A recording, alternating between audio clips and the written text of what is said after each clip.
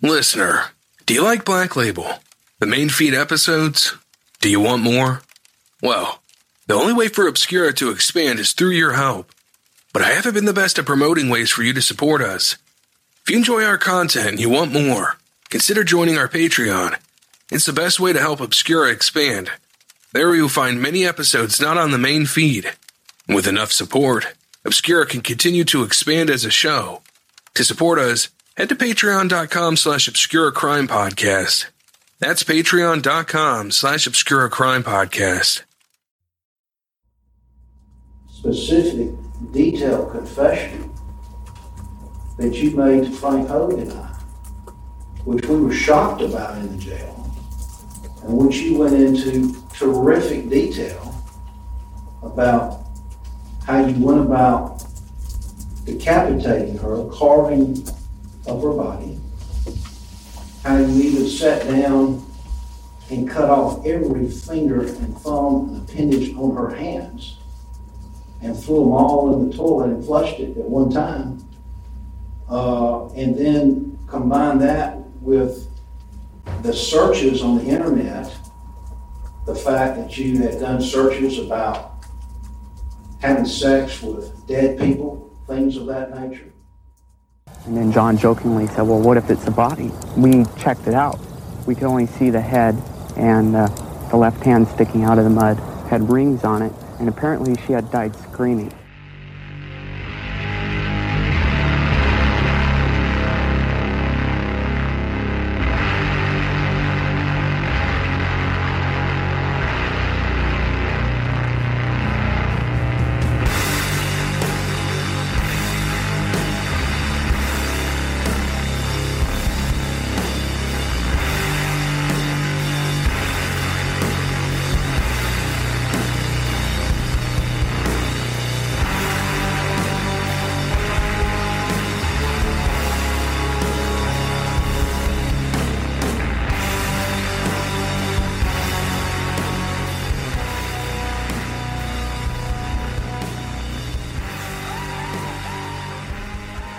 What goes on inside the minds of individual people is something we don't have open access to.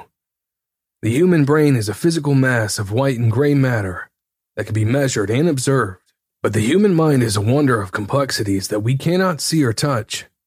The innermost thoughts, desires, and fantasies of each of us are only available to others if actively shared and laid out for inspection. Yet the self-conscious and withdrawn, the perceived deep thinkers, are the personalities we fear the least. When true selves are hidden from view, they are isolated in an eternal loop with only introspection to keep them in balance and within acceptable boundaries. True personalities can be shielded from public view, layered with the false representation chosen to be presented. The more twisted and deranged those inner thoughts and desires are, the more fictitious those layers will be. Depravity runs deep within those who possess it, buried down so it's obscured. Circles like a shark waiting for the right moment and opportunity to strike. In 2011, in a university city southeast of Atlanta, an unlikely killer pounced in the dead of night. The gruesome acts this individual carried out took the life of a beautiful young woman and left her remains dumped and discarded. This is an individual who built up to this vicious murder, watching like a hunter under the cover of darkness. Each stage was passed through until the ultimate prize was within reach. This killer came out of nowhere. The power and control of taking a life was a desirable goal. Sexual urges and sick fantasies drove this killing. The thrill of the game and concealing, lying, and deceiving were the welcome aftermaths. On June 30th, 2011, at 12:52 a.m., Mercer University's campus police department received a phone call from a worried student. Ashley Morehouse had just months earlier graduated from Mercer's School of Law. She reported that her friend and classmate, Lauren Giddings, had gone missing. Lauren hadn't been seen or heard from in 5 days. Mercer University is situated in Macon, in the state of Georgia. The city lies around 85 miles to the southeast of Atlanta. Beautiful, imposing buildings are set within a backdrop of tall green trees, surrounded by neatly presented expensive Victorian homes. Directly across the road from Mercer School of Law is an apartment block called Barrister's Hall. It was here that 27-year-old Lauren Giddings had lived since August 2008. when she started her law degree. A group of her friends had collected outside apartment 2 that night, trying to find out where Lauren was. She'd been on a night out with them on June 25th. Since then, there had been nothing but silence. Her spare key, hidden under a flower pot on the apartment's balcony, gave them access to check inside. Stephen McDaniel, the 25-year-old fellow law student who lived in the apartment next door, came out to see what was going on. Learning that Lauren was missing, he too became concerned and followed the group inside. Lauren's keys, purse, and cell phone all lay in her apartment, but there was no sign of Lauren. Lauren was a beautiful, intelligent, strong-minded young woman from the city of Laurel in Maryland. She had a magnetic personality, drawing everyone to her. She too had graduated from law school on May 11th and had been studying for the Georgia bar exam, set for the end of July. She loved her little 2-bedroom apartment at Barrister's Hall. There were 2 apartment blocks in the complex. Both contained 8 apartments, 2 at the front upstairs and downstairs, and 2 at the rear of each building. Lauren's apartment sat facing Georgia Avenue, the busy road that separated the apartments from the law school. A flight of stairs led up to the balcony, giving access to her apartment and the one next door. She had been excited to move in back in 2008. Her mom Karen had visited and thought the complex was both adorable and safe. And receiving the missing persons report, Macon police officers were dispatched to Barrister's Hall to take a look around for themselves. Officers arrived at the scene, followed by Sergeant Doug Copeland at around 1 a.m. After initial inquiries, they made contact with Detective Sean Bridger and Detective David Patterson to let them know of the report. Paperwork was drawn up and the investigation into Lauren Giddings' disappearance was set to officially commence the following morning. At 8:40 a.m. on that last day in June, Detective Patterson spoke with the Assistant District Attorney, Gray Wood, and requested the help of the Macon Crime Lab. Lauren was outgoing and social. She never went out of contact like this. Vanishing without a trace was suspicious and deeply worrying. At 9 a.m., he arrived at Barrister's Hall, along with Sergeant Steve Gatlin from the city's crime lab. Neither had any idea what they were about to find. Within minutes of arriving outside apartment 2, Detective Patterson realized he could smell a distinctive odor. Serving in law enforcement since 1996 and assigned to violent crime since 2001, his experience told him immediately what the smell was. It was the smell of death and human decomposition. Strong and potent, it is an odor that stings and lingers in the nostrils. It's a smell that once experienced is never forgotten. As officers began a search of the area, it was the spot just below Lauren's apartment that attracted attention. There lay the large flip-lid garbage cans for the apartment block. One already had flies swarming around the lid, desperately trying to gain access to what was inside. Sergeant Gatlin gently opened the garbage lid. The smell that escaped only confirmed what he already knew. Inside was a large wrapped-up package surrounded in layers of black trash bags. Officers carefully removed and opened the package. Nestled inside was a human female torso. There was no head attached. In place of limbs were bloody stumps, where they had been hastily removed. The torso was naked except for a pair of cotton shorts. Forensic testing would provide the final confirmation, but it seemed very clear. The missing person investigation and search for Lauren Giddings was now moved under the grim heading of homicide. The scene was sealed off and the Macon Police Department set up a mobile command center in the parking lot. A large truck for coordinating the investigation and the crime scene. As the news broke that a body had been found at Barrister's Hall, news anchors began flooding the parking lot area, trying to get more on the story. The female torso was removed from the scene and transported to the office of the medical examiner in Macon. Dr. Galtney Kraft carried out the post-mortem later that day. He found a number of hair samples on the abdomen of the torso and on the back of the shorts. Long blonde hairs were present mixed with long brown hairs, all drenched in decomposition fluid from the body. All were carefully cataloged and preserved as evidence for further testing. As part of the investigation, detectives began interviewing the group of friends who had gathered to search for Lauren, and those who lived at the Barrister's Hall apartments. Sergeant Chapman knocked on Stephen McDaniel's door not long after the female torso had been discovered in the garbage can downstairs. Along with Lauren's friends, Stephen was taken to the Detective Bureau in Macon for an informal interview. Detectives wanted Stephen's permission to search his apartment for any signs of Lauren. It was permission he was not keen to give. Stephen had moved into the apartments the same week as Lauren. He'd lived next door to her for those last 3 years and considered Lauren to be his friend. The two were opposite individuals, both in personality and in appearance. Lauren was tall, with long blonde hair and a charming, radiant smile. She was bright, outgoing, and friendly. She believed in the underdogs of this world. She wanted to be a public defender, helping those who may not be in a position to be able to help themselves. Lauren's values were empathy and compassion, values she was introduced to early in her school life and deepened for her through her devout Catholic faith. Stephen was a character in stark contrast. He was quiet and introverted. He was socially awkward and generally described as a bit of a misfit. Highly intelligent, he was dedicated to his studies, spent most of his time alone in his apartment, shunning the active social life that Mercer Law School offered. To access their apartments, Stephen and Lauren shared an outside stairwell and front balcony. They'd pass each other regularly, on their way in or out. Lauren would stop and chat, try to encourage Stephen to come out of his shell and join in on the social activities going on. Stephen appreciated the attention. Stephen was no doubt attracted to Lauren. She was smart, desirable, and had an elegant confidence about her. She was a down-to-earth girl who was caring to everyone she met. It was almost impossible not to like Lauren Giddings. Stephen stood shorter than Lauren's 6-foot height, slightly built. He had bushy, large brown hair that went to his shoulders. A little unkempt, it was a feature that made him stand out, enabled him to be spotted easily in a crowd.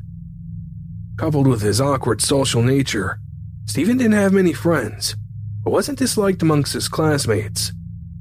He was just labeled as an oddball, a few gave much thought to.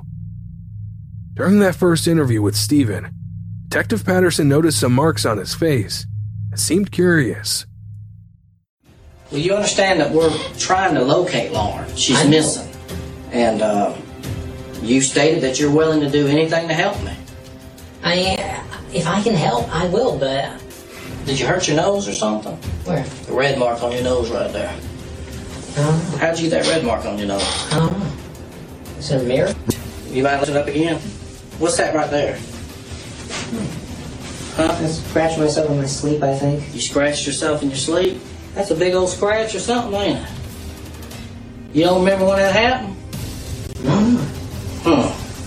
All right, come on. Noted for later, the detective went back to getting Stephen's agreement to his apartment being searched. Stephen said he had firearms in his home and didn't want anyone snooping.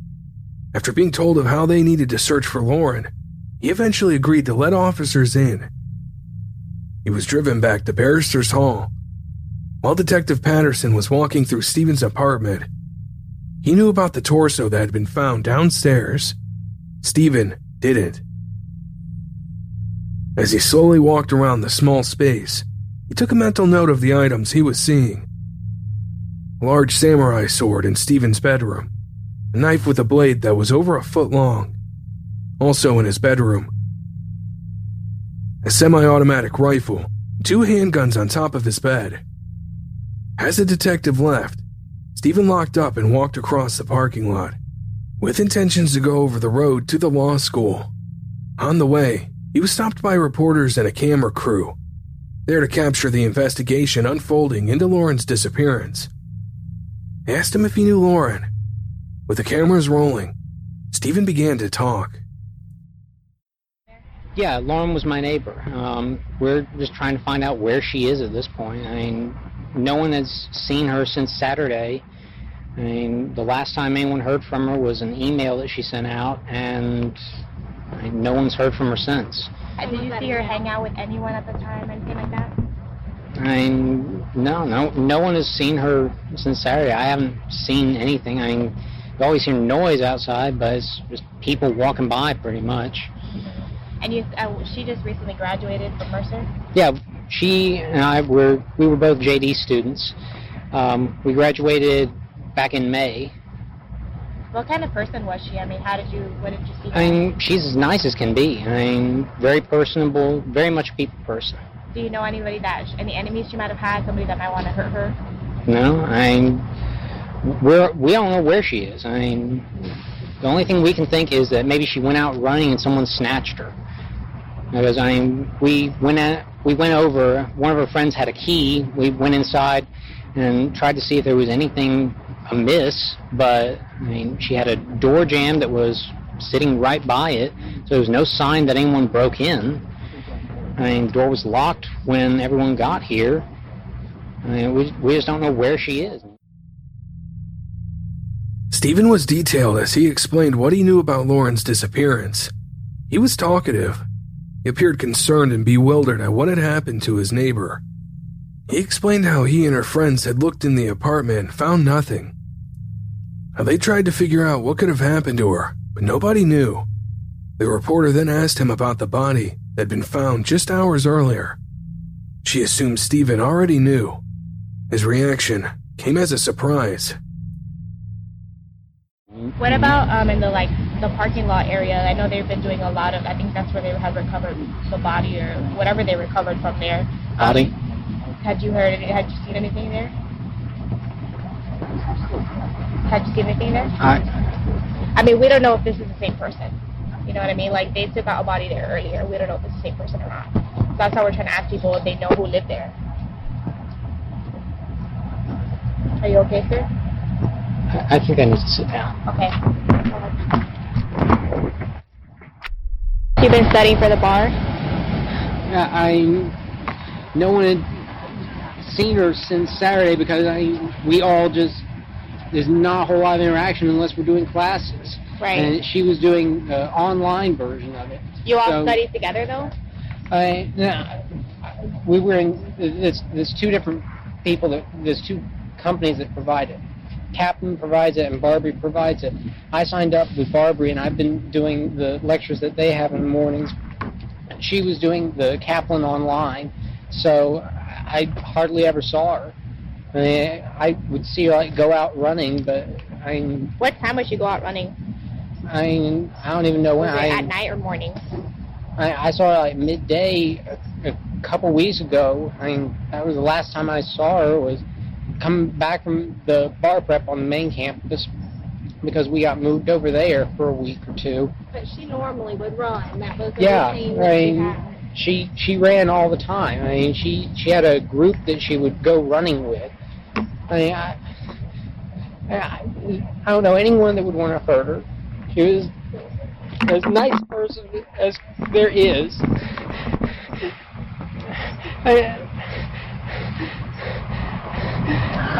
Was she moving soon? Did you know anything about her? Yeah.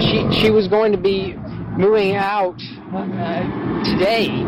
She was supposed to move out today because someone else was going to be moving into her apartment, a new law student. Do you know if she was like, where is she from? Is she from Maryland? Yeah, she's from up in Maryland. Yeah, she's from Maryland. Yeah, she was from up in Maryland. All her family was there, as far as I know. She. What's going on in your mind right now? Like, what are you thinking? Why would anyone do this? Didn't hear anything? No. I just heard something. Maybe I could have helped. Okay, don't worry. Do you want to sit down for a second? Get something to drink? The news of a body being found at the apartment complex stunned and dazed Stephen. Lauren, his next-door neighbor who he considered to be a friend, had been murdered and dismembered. He was shaken. When he returned to talk with the reporter again, the emotion in his voice gave away his anguish. Do you know if a bunch of her friends are getting together or anything? That's how I found out that she was missing. A bunch of her friends came over yesterday night around midnight, and they hadn't seen her since Saturday, so they were trying to find out where she was. So they were knocking on neighbors' doors and stuff? They went in. They had a key to her apartment, and they checked around, didn't see anything out of place. It was locked when everyone got there. That was midnight? Yeah, around midnight, and then we went over to law school to see if maybe she was over in the library studying or something. And we looked up in the study rooms on the third floor, and there was no one there. And we came back. We looked around and just tried to find anything to figure out where she was. She doesn't have any family in Georgia? I don't know. As far as I know, all of her family is in Maryland. Have you met her family before? There was one time that I met them. They came down first year. She had a little dog, a little brown dog, that she would exercise out in front of the law school, and it got hit as she was coming across the road. I heard the car hit it and ran out, and she was there crying, and thankfully there was someone who came along who knew a vet or something, and they helped that, and her family came down I think a couple weeks after that or something. I met them just briefly, right. But her boyfriend or we've been trying to figure out. She has a boyfriend up in Atlanta, but someone called him, and he hadn't heard from her. No one could figure out where she was. So was the last person to be with her? You said that somebody had seen her on Saturday? Yeah, she went over to a couple friends' house, Garen Mueller and Joe Cairns. They live over on Walnut, and they said that she was over there in the morning, and then that was the last time that anyone we've been able to find out from had seen her. She hadn't mentioned what she was going to do that day or anything? Joe, he got onto her computer last night to see if she had said anything. She'd sent an email out to some people that afternoon talking about like going out to eat or something. And the last thing that there was an email that she sent out after 10 that night where she sent to, I think it was someone in Atlanta, a friend of hers in Atlanta, and she said that she was afraid in her apartment that she thought that someone had tried to break in on Thursday night, and she was afraid to stay in there. But where did you hear that from? From Joe? He pulled it up and we read it off the screen. She had said that to a friend in Atlanta? Yeah, I can't remember his name, but... And you hadn't heard anything on Thursday night? No. She never came to you to tell you anything? No, if she had, I could have done something. I could have lent her a handgun. I've got a little handgun that I have for defense. And she could have slept over or something? Yeah, something. If she was afraid in her apartment, then, get her out of there. Is that her to break in? That's what she said in the email. She thought that someone had tried to break into her apartment. She said, like, Macon hoodlums tried to break into my apartment on Thursday night. Is that her car parked there? The Chevy? No. Small car? No, I think that's the detective's car, Detective Patterson. Car's not even there? No, it was here earlier, and they towed it. It'd been there for days, and then they towed it to, I guess, look through, see if there was... Yeah. How did you find out that something was wrong with the police here? Was it like when you walked up a little while ago? Or? No, the police were called last night, and they came and they looked around. They didn't see anything. They went in. We looked around the place.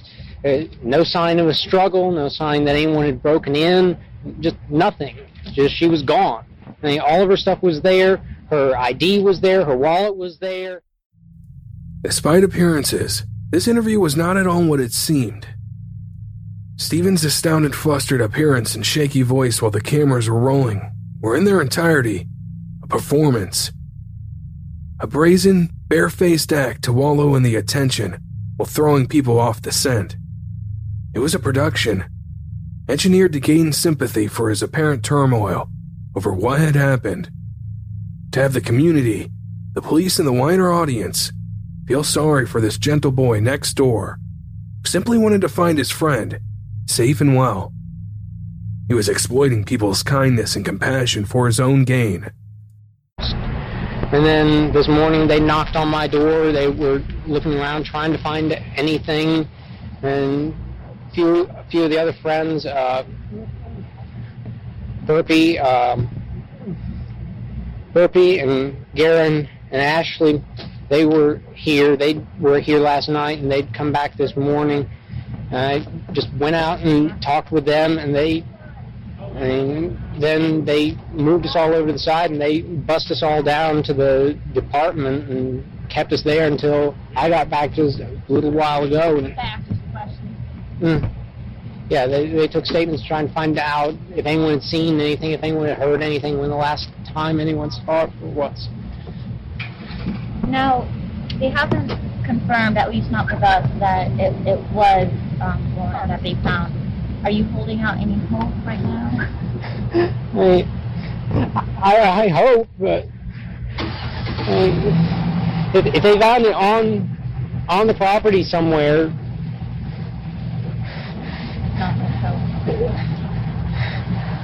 You hadn't heard anything about a body until you were talking to us earlier?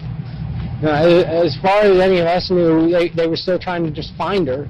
I mean, we got an email this morning from some people that live on the other side of Kroger, on the other side of the river, that they had seen her in the past running in that area. We thought maybe someone had snatched her over there.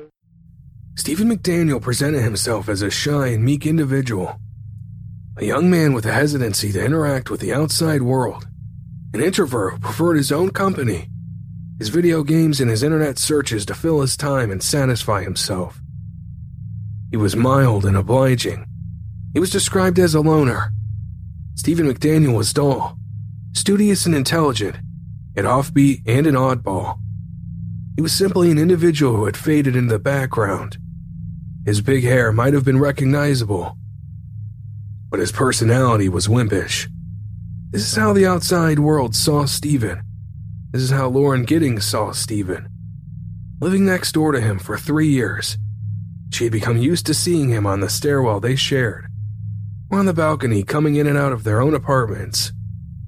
There was nothing threatening about him. In all likelihood, Lauren, with her compassionate personality, felt sorry for Stephen. She had no idea that just months after graduating from law school, he would break into her apartment and take her life. Before butchering her body and dumping her body parts in different locations, Stephen McDaniel, the awkward and drab guy next door, would strike when no one was looking. The most unsuspecting of villains, he would be unmasked, literally in the process of his appalling acts of violence. Just days before he stood in front of those cameras, Stephen McDaniel had murdered and dismembered another human being. The officers were not supposed to find Lauren's torso on that day. Just 2 hours more, and the garbage would have been emptied by the truck due to that location on that very morning. Stephen's shock at the news of the body being found was not surprise and horror. It was panic. This was not part of his plan. He thought he was going to get away unscathed while soaking up the sympathy as being the next-door neighbor of the girl who was murdered. His carefully built plan, his foundations of pretense to her friends, the police and those television cameras were now under threat. Instead of shrinking away from the cameras after discovering police officers had found Lauren's body, Stephen McDaniel headed straight back to them. He must complete his act, finish his performance to hammer home that he played no part, that he was devastated, unable to understand who could do such a thing to such a lovely girl. All the while, it was him, Stephen McDaniel, who was fully capable for the murder of Lauren Giddings. His on-the-spot performance didn't fool everybody. Macon police detectives saw the footage as it aired. Their thoughts were not of sympathy for a young man who has lost his friend. They were of suspicion, of doubt and a gut feeling that came with years of experience dealing with the deceptive and manipulative offenders. Stephen McDaniel was now their prime suspect for murder. After his media interview, officers coaxed Stephen into the mobile command center, asking him to remain there while further investigations were being carried out.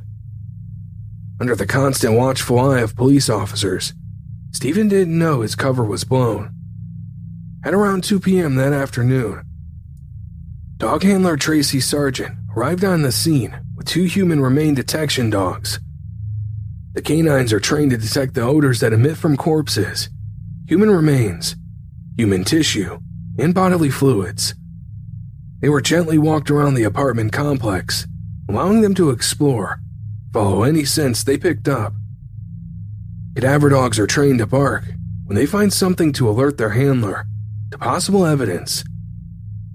These 2 dogs alerted 8 times at Barrister's Hall, twice in Lauren's apartment at her front door and inside her bathroom, twice in apartment number 1 that was currently empty and sat directly below Lauren's apartment. They alerted twice in Stephen's apartment, in his bathroom and his bedroom. The final location where the dogs alerted was the laundry room of the apartment complex. Following on from the dogs' alerts, Macon Police Department crime scene investigators began testing using luminol. The presence of blood at the crime scene, its pattern, location, and volume can break a case wide open. In Lauren's apartment, investigators sprayed luminol around the bathroom area, in the bathtub, the sink, and on the floor. When they switched the lights off, they were presented with a sea of luminous blue, all around the bathtub, up the walls and across the floor. Blood splatters reached up the walls by almost 4 feet. This small room had been a bloodbath. That evening, the first of 7 search warrants were issued to allow officers to fully search and seize items from Stephen's apartment that may be relevant to the investigation. Stephen was taken out of the mobile command center and driven down to the Detective Bureau for further questioning. He remained a person of interest, and the individual this investigation was most focused on. He sat in an interview room. His earlier chatty, helpful, and talkative demeanor was now gone. The Stephen McDaniel Macon detectives were now presented with was a robotic, repetitive, and childlike version who rarely deviated from simple one-word answers. All right. I just got to ask you a few more questions. Okay. You came down earlier tonight, me and you talked, all right. You don't have any weapons on you, do you? No. That's just you are. What's wrong? You know I'm Detective Patterson, right? Yes. Do you remember, put your hands up here, you remember us talking earlier tonight, right? Yes. You remember me earlier in the day? Yes. When we came down here and talked a little bit and then we left? Yes. Okay. I need to know about this girl right here. You know her? Yes. Who is that? Lauren Giddings. Does she live next door to you? Yes. When's the last time you seen her? 2 or 3 weeks ago. Okay. Was you friends with Lauren? Yes. Look at me when you talk to me, son. Okay? Was you friends with her? Yes. Close friends? We were good. I mean, y'all were friends, right? Both of y'all are law students. You're studying to be an attorney, right? Yes. What kind of law do you want to go into? Criminal law? Yes. Civil? Is that what you want to do for a living? Yes. Okay. Are you almost finished? Yes. Okay. So you don't have too much more to do, right? No. All right. Are you going to stay here in Macon? I don't know. Did you used to work at the district attorney's office in Macon? Yes. Was you on the prosecutor side or the defense side? Prosecutor. So you were on our side. Yes. Right. You never worked on the other side? No. Did you like it when you were down there? Yes. Got along with everybody? Yes. Okay. And you've lived next to Lauren for a long time? Yes. Okay. Do you know where she's at tonight? No. No. Have you ever seen her with that dress on? No. You have no idea where she's at? No. Okay. If something happened to Lauren and you know, you need to tell me. If you know something. Because I need to know. Because her family's down here want to know what happened to her. I don't know.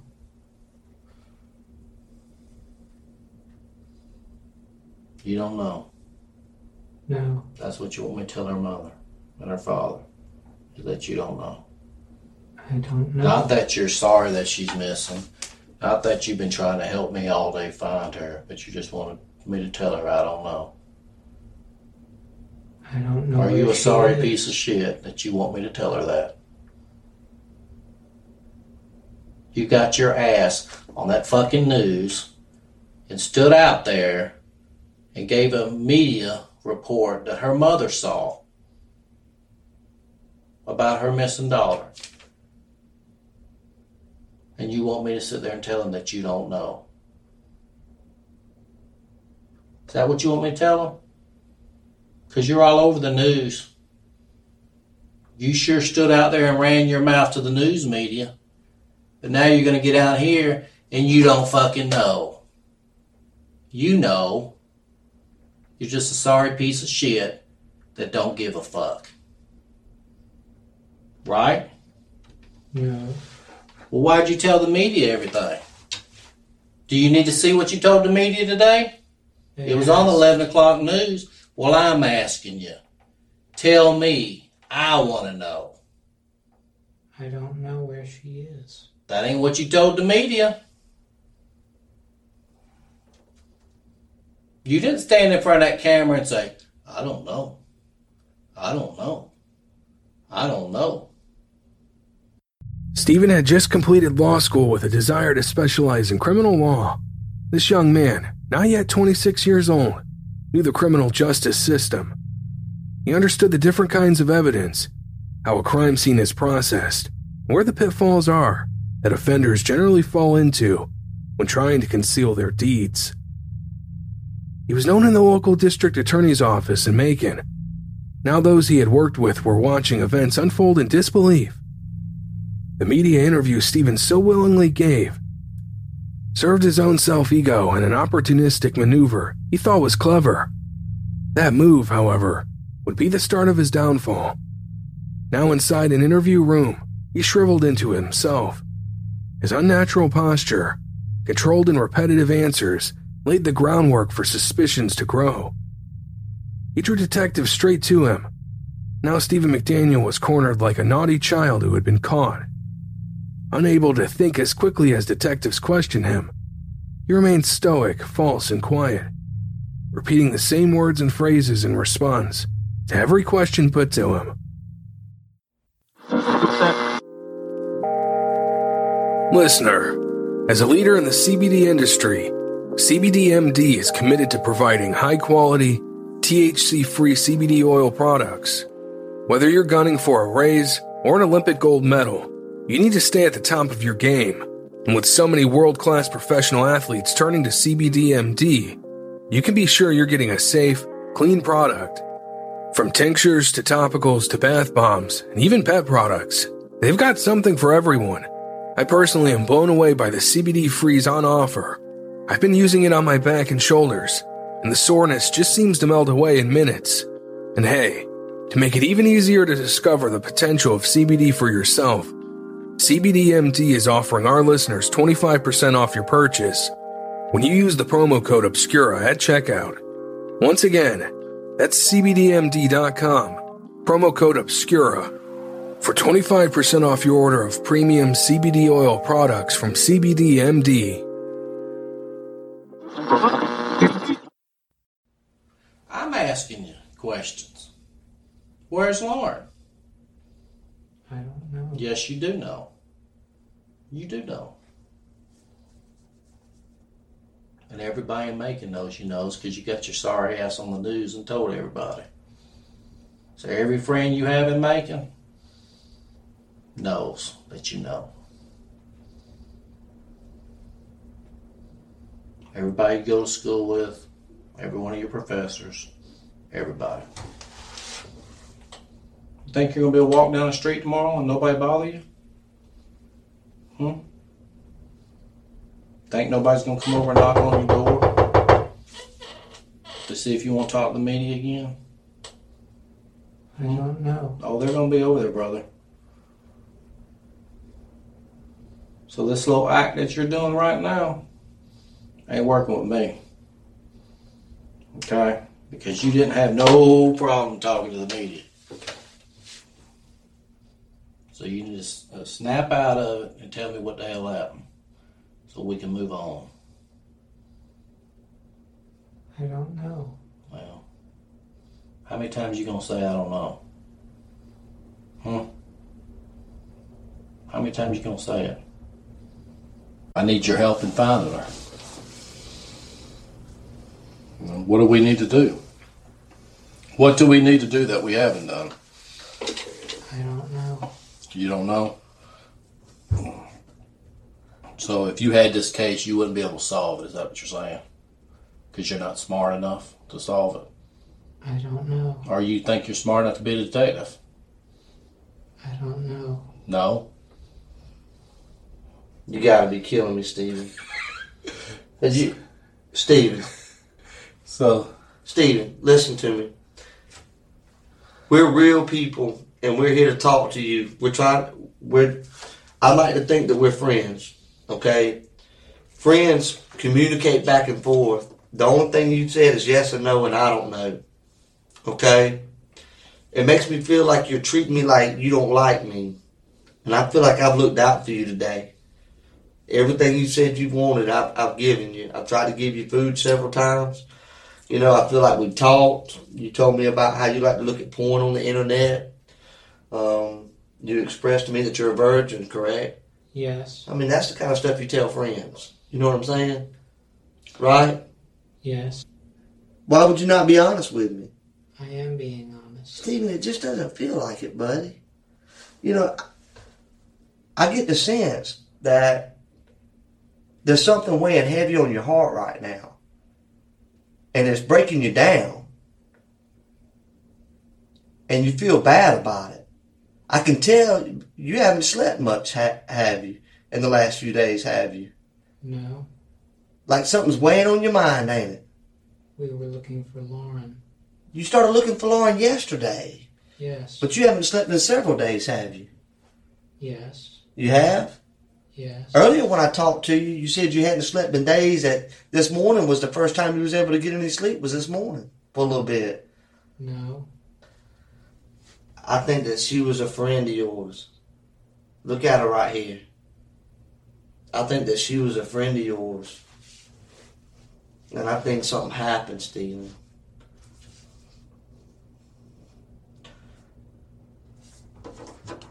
You used to watch her come in and out of her apartment, didn't you? No. I mean, then how were y'all friends? If me and you friends, we live next door to each other. Every time I look out the window and see, oh, there's my buddy going in. Because we're friends. I'm going to pay attention to when you come in and out. Didn't you just tell me that y'all were friends? Yes. But you didn't pay attention to when she came in and out? No. Stephen, you're lying. Now you're lying. You're just lying. That's a lie. You ever see her come in and out of her apartment? Yes. You did? When was the last time? I don't remember. You don't remember? Like last week, maybe? I don't think so. You don't think so? Stephen, you understand that everything that you're saying here doesn't make any sense at all. None. None. You totally contradict everything that relates to human behavior. We have skills to be able to observe things, to hear things, to see things. There are natural things out there that draw our attention every day. Such as when you're driving down the road and somebody hits the horn, you look around. You know what I'm saying? Yeah. That's just a natural reaction.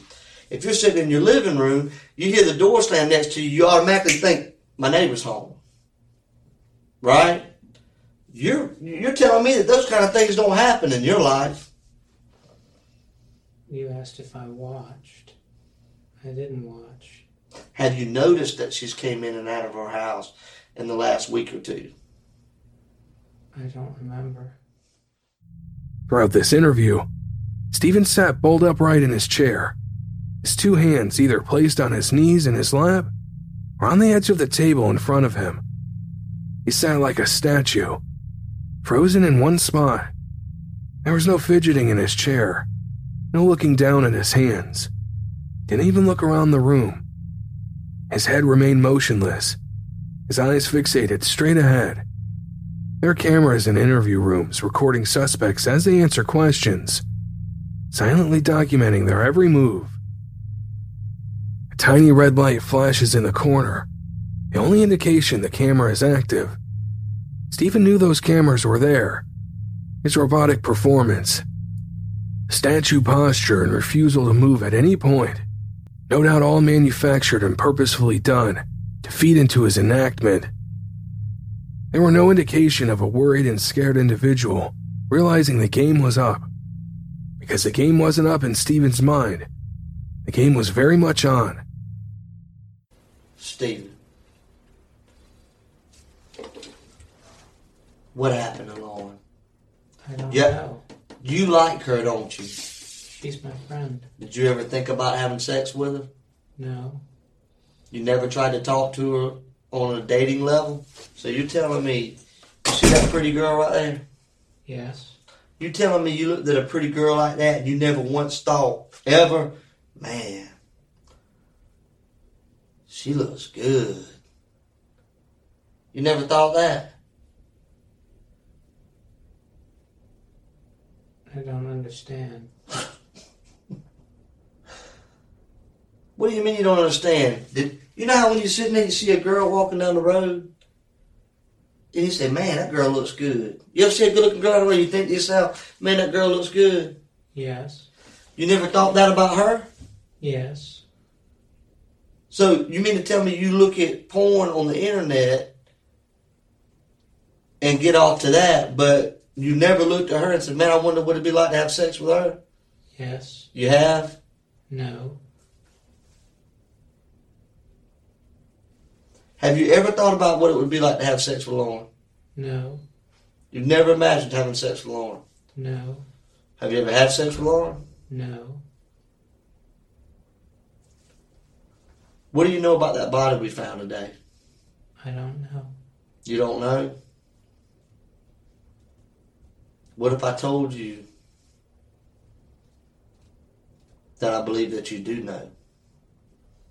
I don't. What if I told you that I could prove it? I don't know. You don't know? Is there a chance? But you do admit that there's a chance that I possibly have evidence to show that you do have something to do with that body, correct? I don't know. You don't know?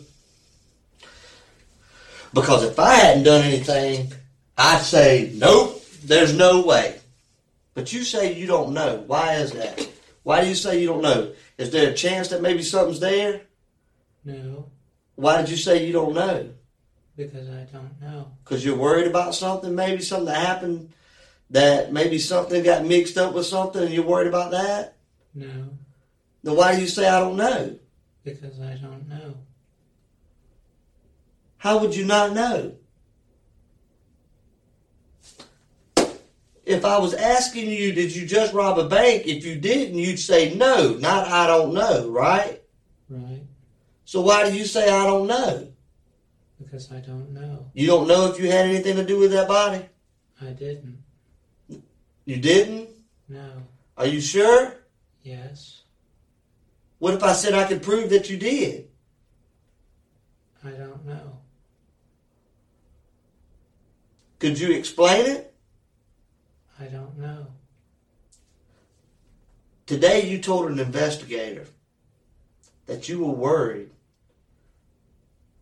about us possibly finding blood in your apartment, didn't you? I don't remember. You did. Now why would you be worried about that? We all looked in Lauren's apartment.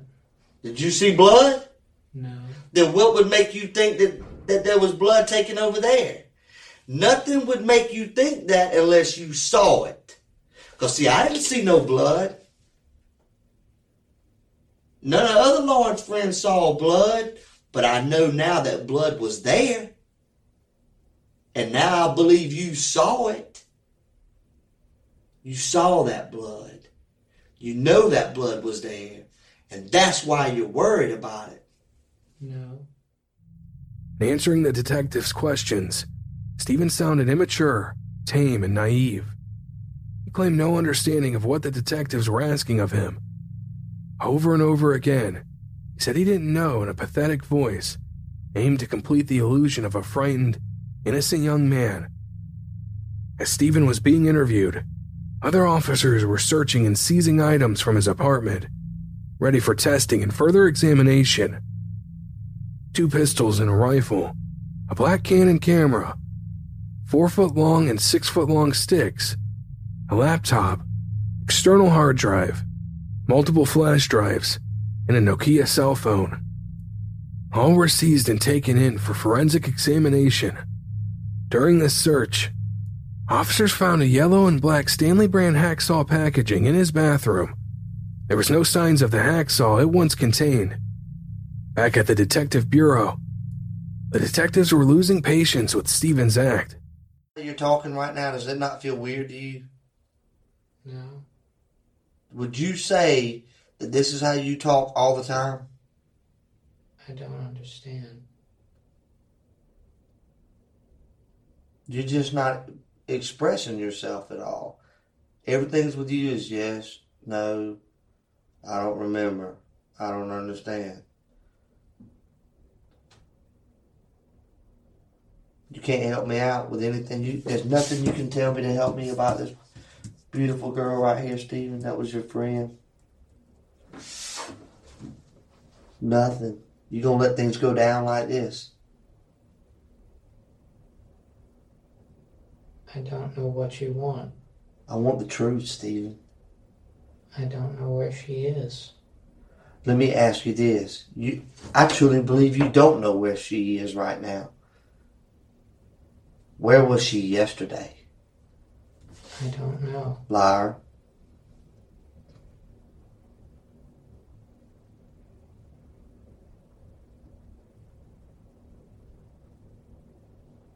That's right. You're lying.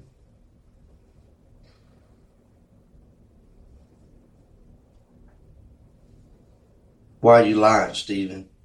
I'm not lying. Yes, you are lying. How long will you continue to do it?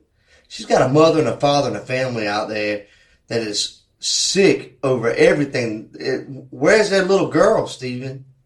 I don't know. Stephen, you know. Where? I don't know. Stephen. You're going to look at this right here, this little girl right here, and you're going to say you don't know? I know you know. I don't know. Yes, you know. What are you going to say tomorrow when I say we got your hair with the body? What are you going to say to me then? Because you know, like I go like that. Look at my hair. That's how easy it falls out. Look at all that on your head. You don't think none fell out? It did. It did, Stephen.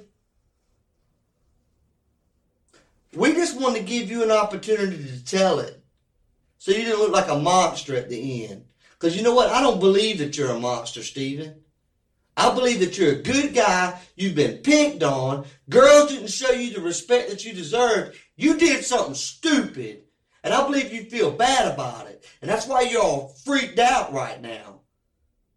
But I'm giving you the opportunity to get right. I'm giving you an opportunity to show everybody you're not a monster, that you feel bad about what happened. Your hair's there, man. Your hair is there. We got your hair with the body. How's that, Stephen? I don't know. Yes, you do know. Yes, you do know, Stephen. That's right, buddy. See that? Look at it. See how easy?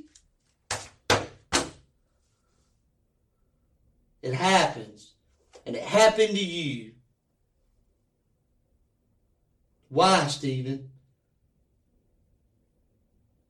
I don't understand. Oh, you understand. You understand exactly what I'm saying.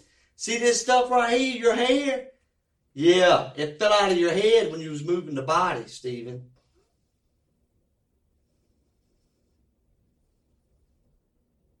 That's right. You remember moving the body? No. Yes, you do, Stephen. Why, man? What happened? Why? Tell me, bud. I didn't do it. Yes, you did, Stephen. Your head's with the body. Quit lying.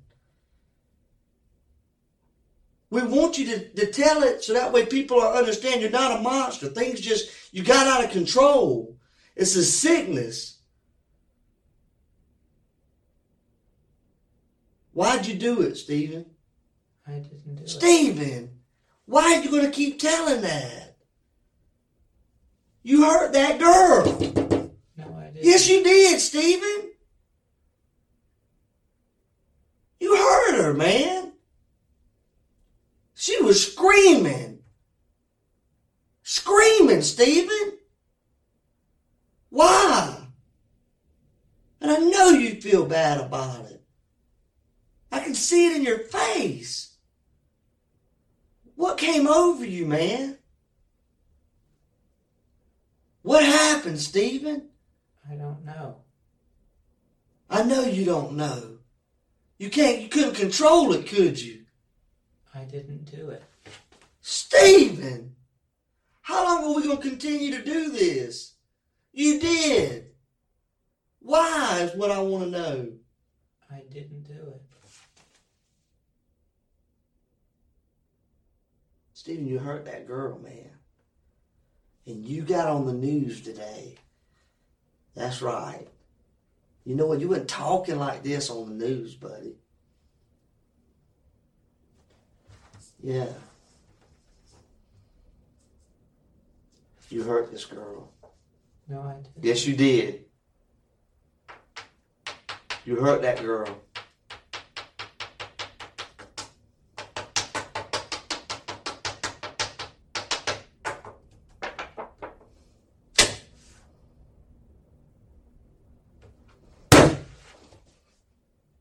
Why'd you hurt her, Stephen? I didn't. You hurt that girl. Did you try to make her have sex with you?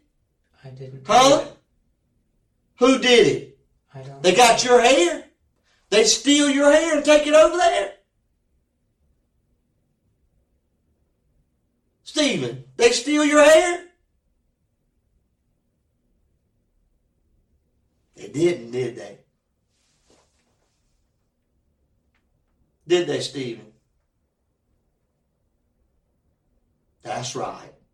It's all sinking in right now. He knows, is what you're thinking. Stephen, I don't want it to be a game between me and you. I know it hurts, and I know you're not an awful person, and you want to tell it. Your hair was there, Stephen. We've all known it all along. We wanted just to give you an opportunity to tell what happened. Did y'all have sex? No. Did you try to have sex? No. You think about having sex? No. Liar. What kind of man doesn't think about having sex?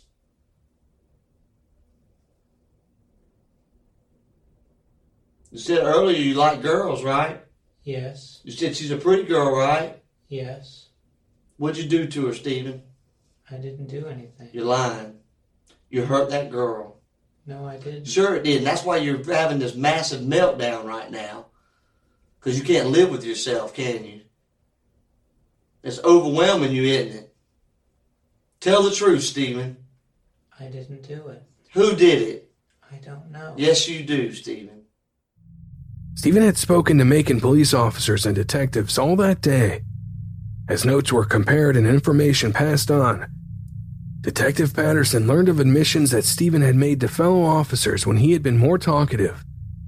Stephen had a number of condoms in his apartment, found by the search teams. When questioned about why he had them, when he had openly told them he was a virgin, Stephen made an unexpected confession. During 2008 and 2009, he had broken into 2 apartments in the Barristers Hall apartment complex. From both apartments, he had stole the condoms they'd found. The more officers learned, the more they realized there was something very wrong in the mind of Stephen McDaniel. In the final hours of Stephen's interviews, he had refused to respond to questions fully, or change from his robotic-like demeanor. He may have been happy to confess to burglary, but he was not going to admit to murder. Take any medication? No. Have you ever taken any medication? No. Do you have any kind of mental problem? No. I mean, it's all over anyways. I just wanted to know what was going on tonight.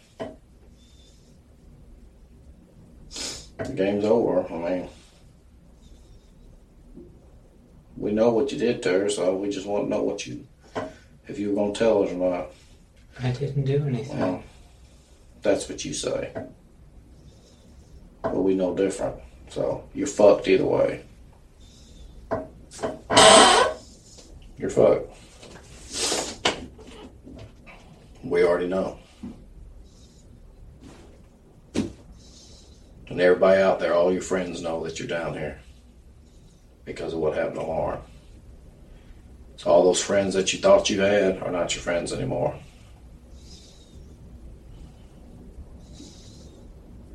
Okay, there'll be no more video games.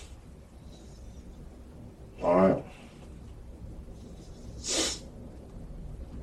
At all. This is the end. Is there anything you want to say? I didn't do anything. Well, that's what you say. That's what you say. Stick to your story. Because it's over. We're tired of talking to you. Okay? We know you killed her. We know you put her body in the trash can. Simple as that. The news media knows it. Glenda knows it, your mother. Your sister knows it. Your sister's husband knows it. The one that used to beat your sister. He knows it. You know what he said? He said he's a crazy motherfucker is what he said when I called him. That's your own family calling you crazy. Your own family said you're crazy.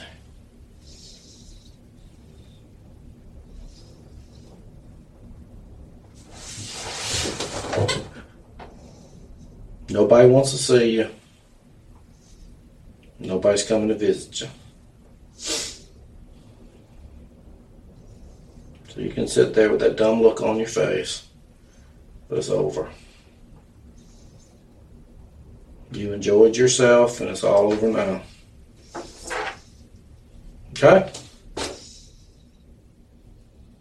Anything you want to say? I don't know. I didn't do anything. Well, that's what you say. But I'm telling you, you did. Okay? Simple as that. You're not in charge, I am. I just took it away from you. That's one thing you can't change, brother. You can't change that. You are no longer in charge of anything. Got plenty of time to think now, don't you? Yeah. Got plenty of time to think. You thought you were smarter than everybody else, but you're not. You're not. The sad thing about it is you probably could have made something with your life. But you chose a different route because, one, you don't have a girlfriend, and two, you're never going to get a girlfriend. I'm listening. I'm all ears. I don't know what what you want me to say. Don't want you to say nothing. You're fucked either way. Do you understand that? I didn't do anything. That's your side of the story. Thought you were smarter than everybody. But you fucked up. You fucked up. Somebody always leaves something in a crime scene. You fucked up. You fucked it up.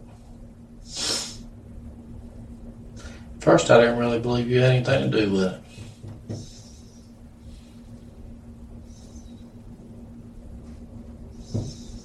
I said, man, it couldn't have been him. He used to work down the DA's office with us. He's a good guy.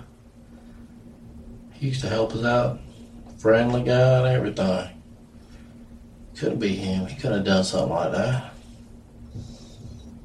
Are you through with your little show you've been putting on all day? Are you through? You're not going to win. Too much evidence. Too much evidence. At 5 a.m. on July 1st, 2011, Stephen McDaniel was read his Miranda rights and arrested on charges of burglary. Photographs of his body were taken, samples from his hair and fingernails cataloged and labeled.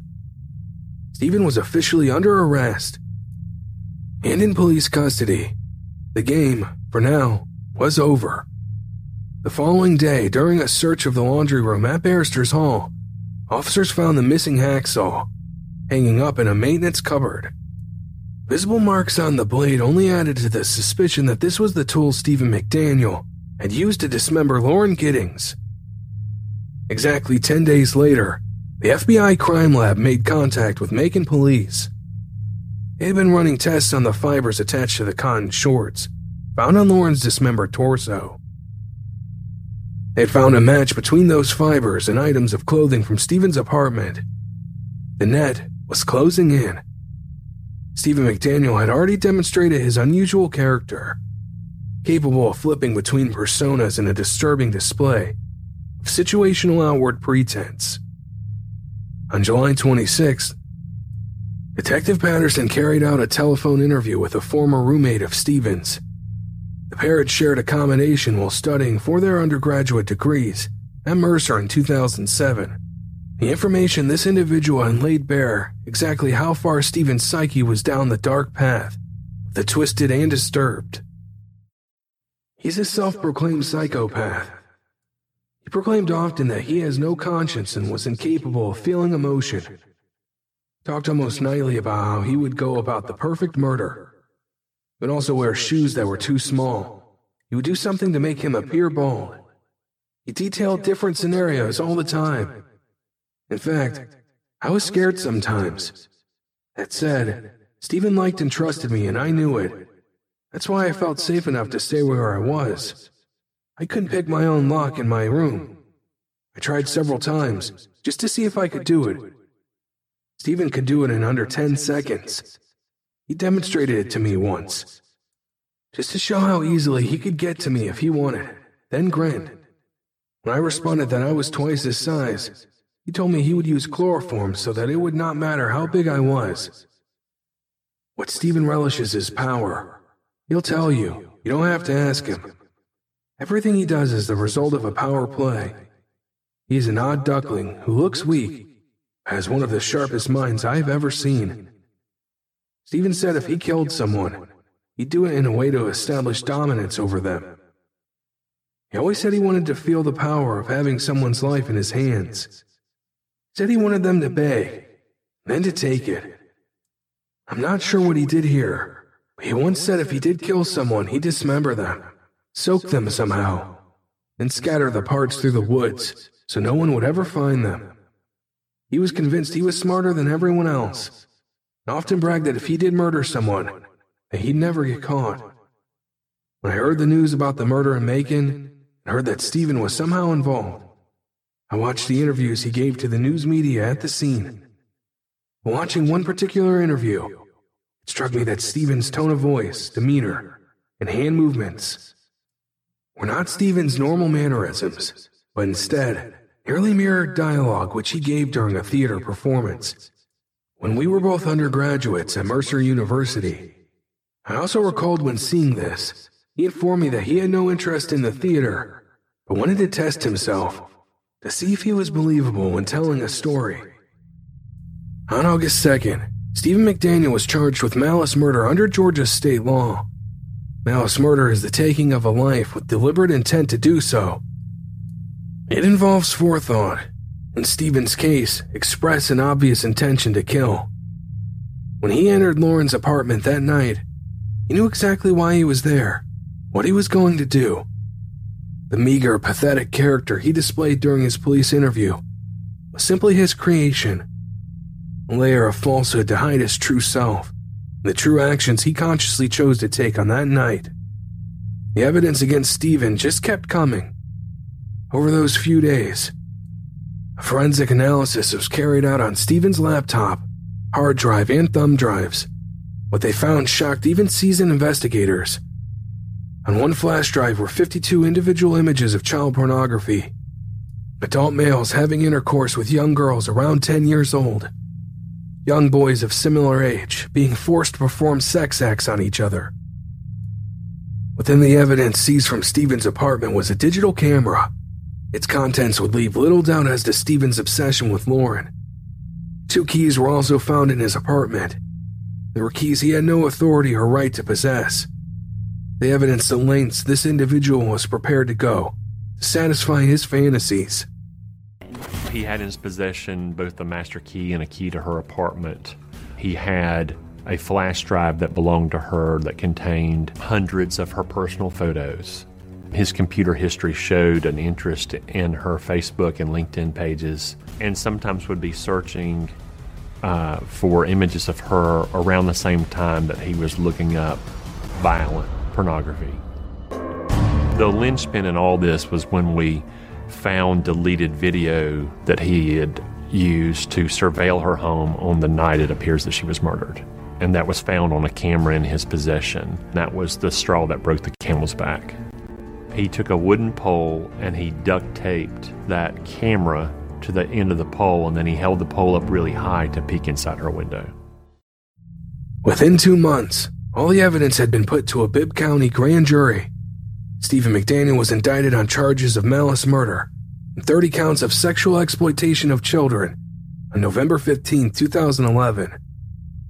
It was held in custody at the Bibb County Jail, an experience that did nothing to change his solemn responses when brought back to the Detective Bureau for attempts at further interview. Hey, Stephen, how are you, buddy? All right. Stephen, I came got you tonight because I need to ask you a few more questions. I have nothing to say without my attorney. You don't want to hear what we have? No. I want my attorney. All right. Just hang tight for a second.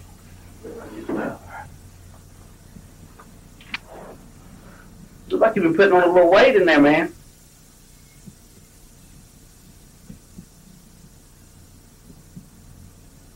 Dude, I'm just talking casual, not about anything right now. You can feel free to talk. You want anything to drink or anything?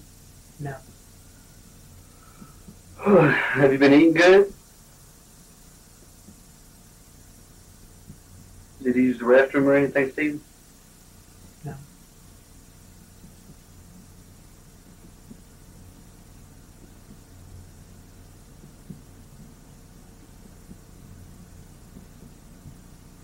What wing they got you on over there?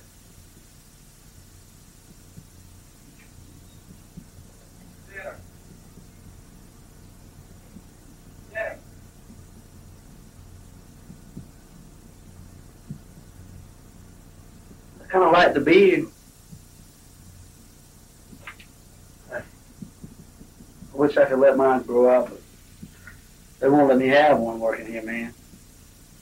Has it reached that point where it started itching yet? Steve, if you don't feel comfortable with me talking, man, just let me know. I'm just trying to talk casual with you. I have nothing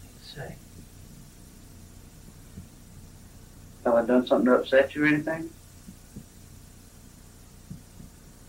Okay.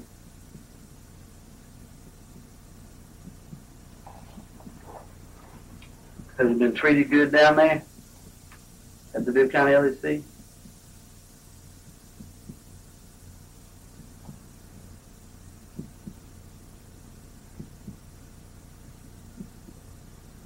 Like you're getting a little color back in your hands. Last time you looked so pale and stuff. And your eyes aren't as dark. Look like you've been getting a lot better rest, man.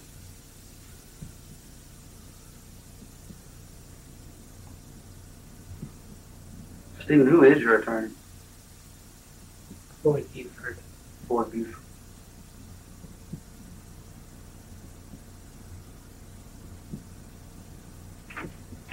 That's what you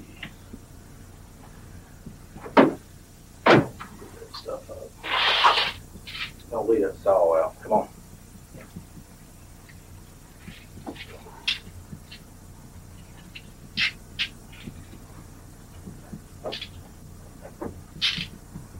All right. Hang on there, marathon runner. It was April 2014 before Lauren's murder case moved its way through the courts and towards trial. Stephen McDaniel had been held in custody since his arrest. His bail application refused due to concerns of unsupervised access to children. If he were to return to his parents' and family home, the Giddings family had filed a wrongful death lawsuit against Stephen, determined to seek justice for their daughter. December 2011, the Bibb County District Attorney made it clear he too was not about to let Stephen escape justice. Today, the Bibb County District Attorney's Office announced it plans to seek the death penalty against Stephen McDaniel, the man accused of killing and dismembering Mercer Law grad Lauren Giddings. This motion filed by the DA's office calls the murder, quote, outrageously or wantonly vile, horrible, or inhuman in that it involved depravity of mind. McDaniel has been in jail without bond since July 1st on unrelated burglary charges. He was indicted by a grand jury on November 15th on 1 count of murder and 30 counts of sexual exploitation of children. As the defense and prosecution teams moved towards Stephen's trial date, set for April 28th that year, the discovery files were turned over to his defense team. The files contain the evidence against Stephen. The pieces of the puzzle that the prosecution intended to present aimed to achieve a conviction and a death sentence. Included were the multiple video files found on Stephen's digital camera in his apartment, secret videos he made through Lauren's window on the night prosecutors believed he took her life. Stalking, watching, and recording, Stephen McDaniel had been tracking Lauren Giddings. She was due to move out of her apartment in a matter of days, move on with her career and her life, taking her law degree onto the next level. The surveillance video Stephen made proved he was secretly watching her. They confirmed he viewed Lauren as prey, to be captured at a time of his choosing. They were evidence that simply had no defense. Stephen had spent 3 years protesting his innocence, maintaining his facade that he did not hurt Lauren and that he did not kill her. His trial for her murder was due to start in less than 7 days. Stephen intended to win over the jury and win his freedom, but now he could not deny the overwhelming wave of evidence the prosecution planned to unleash on him. Evidence that even he, as egotistical and self-righteous that he was, could not defend with any certainty. He decided against taking that risk. Stephen allowed his attorneys to enter into plea deal negotiations with the district attorney. Last-hour realization that he could find himself on death row. The DA demanded a full guilty plea from Stephen, along with a written confession to the murder of Lauren. A confession that would tell the details of how he took her life. In exchange, Stephen would be sentenced to life in prison with no possibility of parole for a murder. The sexual exploitation of children charges would be dropped. The burglary charges would be dropped. And the Giddings would not pursue their wrongful death lawsuit against him. The deal was agreed in the final hours before the first hearing of his trial was due to start. The confession that Stephen wrote was cold and it was chilling. Stephen McDaniel is a manipulative liar who enjoys play acting to turn situations to his own advantage. His confession is that of a depraved, cold-blooded killer. On Sunday, June 26, 2011, between the hours of 9 p.m. and midnight, Stephen McDaniel crept outside his apartment and took a few short strides to Lauren's apartment next door. With his digital camera mounted on a makeshift pole, Stephen positioned the lens to peer inside Lauren's apartment window through her blinds. He spent time outside that night, repeating the exercise to try and get a better look, to capture Lauren unsuspecting and unknowing. When he silently padded back to his own apartment, he made the decision that tonight he would make his move.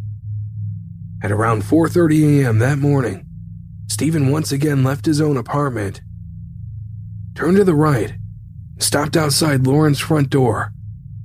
He used the key for Lauren's apartment that he had hidden in his possession for an unknown period of time. He had used it on numerous occasions to let himself in, to steal her underwear, a flash drive full of her personal photos. That night, however, Lauren was home, asleep in her bedroom. She was unaware of the danger she was about to meet. Stephen let himself in, disabling her burglar bar as he went. His internet search history would provide evidence of how he had researched the most efficient method of disabling quickly. Once inside, he made his way up the short hallway to Lauren's bedroom.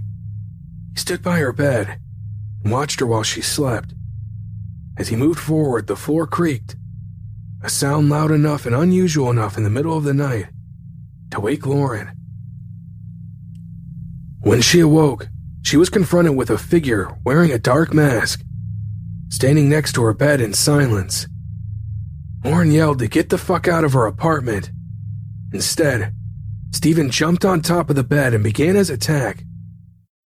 I leaped across the bed onto her, and I grabbed her around the throat. We tumbled out of the bed to the floor, and in her struggle to get away, she moved her legs and her lower body under her bed, preventing her from getting away or kicking me. She was wearing the pink running shorts when she died, and I never removed them. They were found on her torso just as I had left them. I dragged her into the bathroom and placed her in the bathtub. I removed her limbs and head, wrapped them in several black trash bags, separately discarded them in the Mercer Law School dumpster. During the struggle, as Lauren desperately fought for her life, she managed to pull Stephen's mask off his face. She stared directly into the eyes of her killer and immediately recognized who he was. She shouted at him, "Stephen, please stop." The mild-mannered, polite, if a little odd classmate next door, who she had never feared, was now trying to kill her. The last face Lauren Giddings saw, as her life drained away, was that of Stephen McDaniel.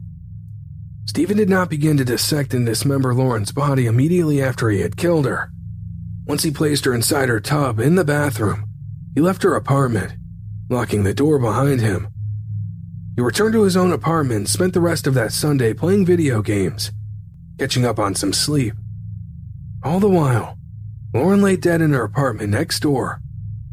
Later that night, Stephen returned to Lauren's body. Using a hacksaw, he sawed through her neck and decapitated her. He removed each limb, each finger and both thumbs in the same way. A small bathroom space awash with blood, as he worked methodically with a basic hacksaw. Each body part was wrapped in trash bags and carried out to the university bins, where he disposed of them. Lauren's torso was the largest and most difficult to carry. His disposal of Lauren was timed to coincide with the garbage collections that were due that week. The rest of Lauren's body has never been found. Stephen thought he had covered everything. He thought wrong. In his confession, he also made feeble attempts to explain his behavior. They were words on paper written by a mind who had turned the concealment of his horrific acts into a game. It was a game he had been confident he was going to win.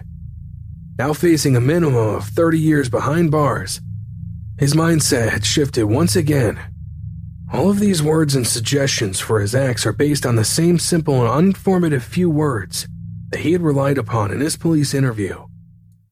I'm divided in mind, unable to account for how I could have committed these horrible acts and, at the same time, also be able to carry on daily routines.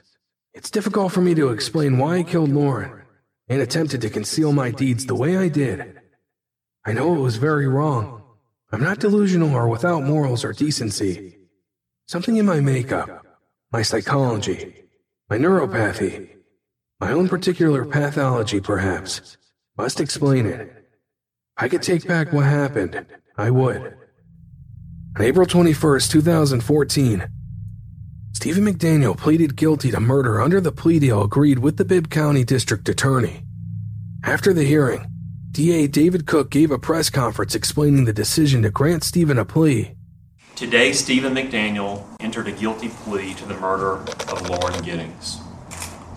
The guilty plea gives Lauren's family and friends answers that they have wanted and that they deserve.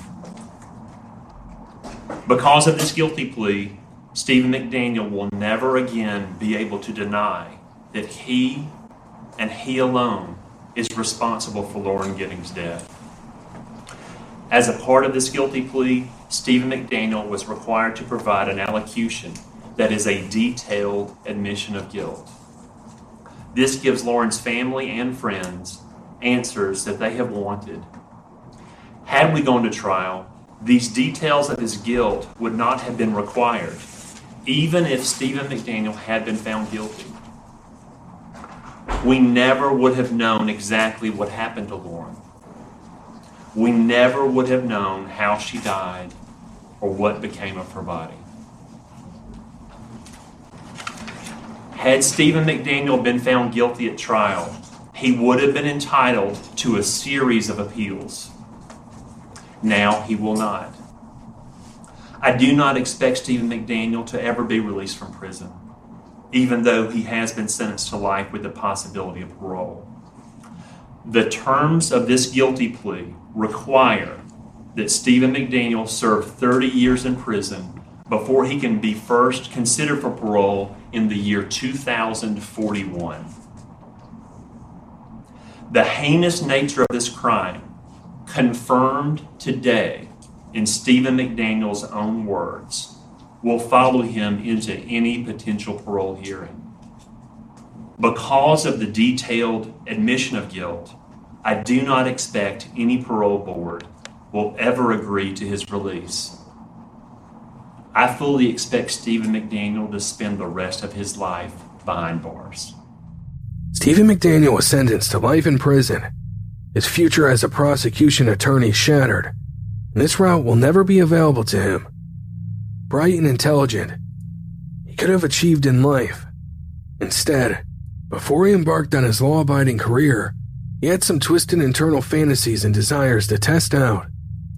Those last days before Lauren moved out of Barrister's Hall would be his final opportunity to strike the woman he'd been watching for years. Lauren Giddings' funeral was held on August 6, 2011, at the St. Mary of Mills Catholic Church in her hometown of Laurel. At Stephen McDaniel's sentencing hearing, a devastated mother stood before the court. Karen Giddings gave an honest and dignified statement about her daughter and the man who had taken her life. Lauren exuded such a light that she rarely left anything she met unaffected. We who have the pleasure of knowing her are scarred forever by the sheer, exquisite pain of missing her. Though we hang on to her memories of such a vibrant soul and are forever blessed. Though I have prayed for Stephen McDaniel and his family, I still find it very difficult to comprehend how one human being could cause such harm on another. We have lived going on 3 years now, an unimaginable nightmare, wondering what kind of horror our daughter endured. Stephen McDaniel has robbed our family and friends of so much. As parents, we not only lost our devoted daughter, but a truly good friend. Lauren was a valued, unique treasure in our life, capable of so many possibilities, including her own flesh and blood, our potential grandchildren. My spirituality has been tested. My soul is burdened by the struggle to forgive, a central virtue of my faith. But the true devastation is the loss to those who are deprived the chance to ever know the wonder of Lauren Teresa Giddings. Stephen McDaniel hid his real personality under layers of an unassuming, odd, and quiet exterior. But behind that front lay a calculating young man who enjoyed game playing, manipulation, and acting. All characteristics he employed during taking Lauren's life and then trying to get away with her murder. There is deep-rooted depravity in this individual, one that without being forcibly detained and kept away from the public, and from women especially, Stephen McDaniel will act upon again.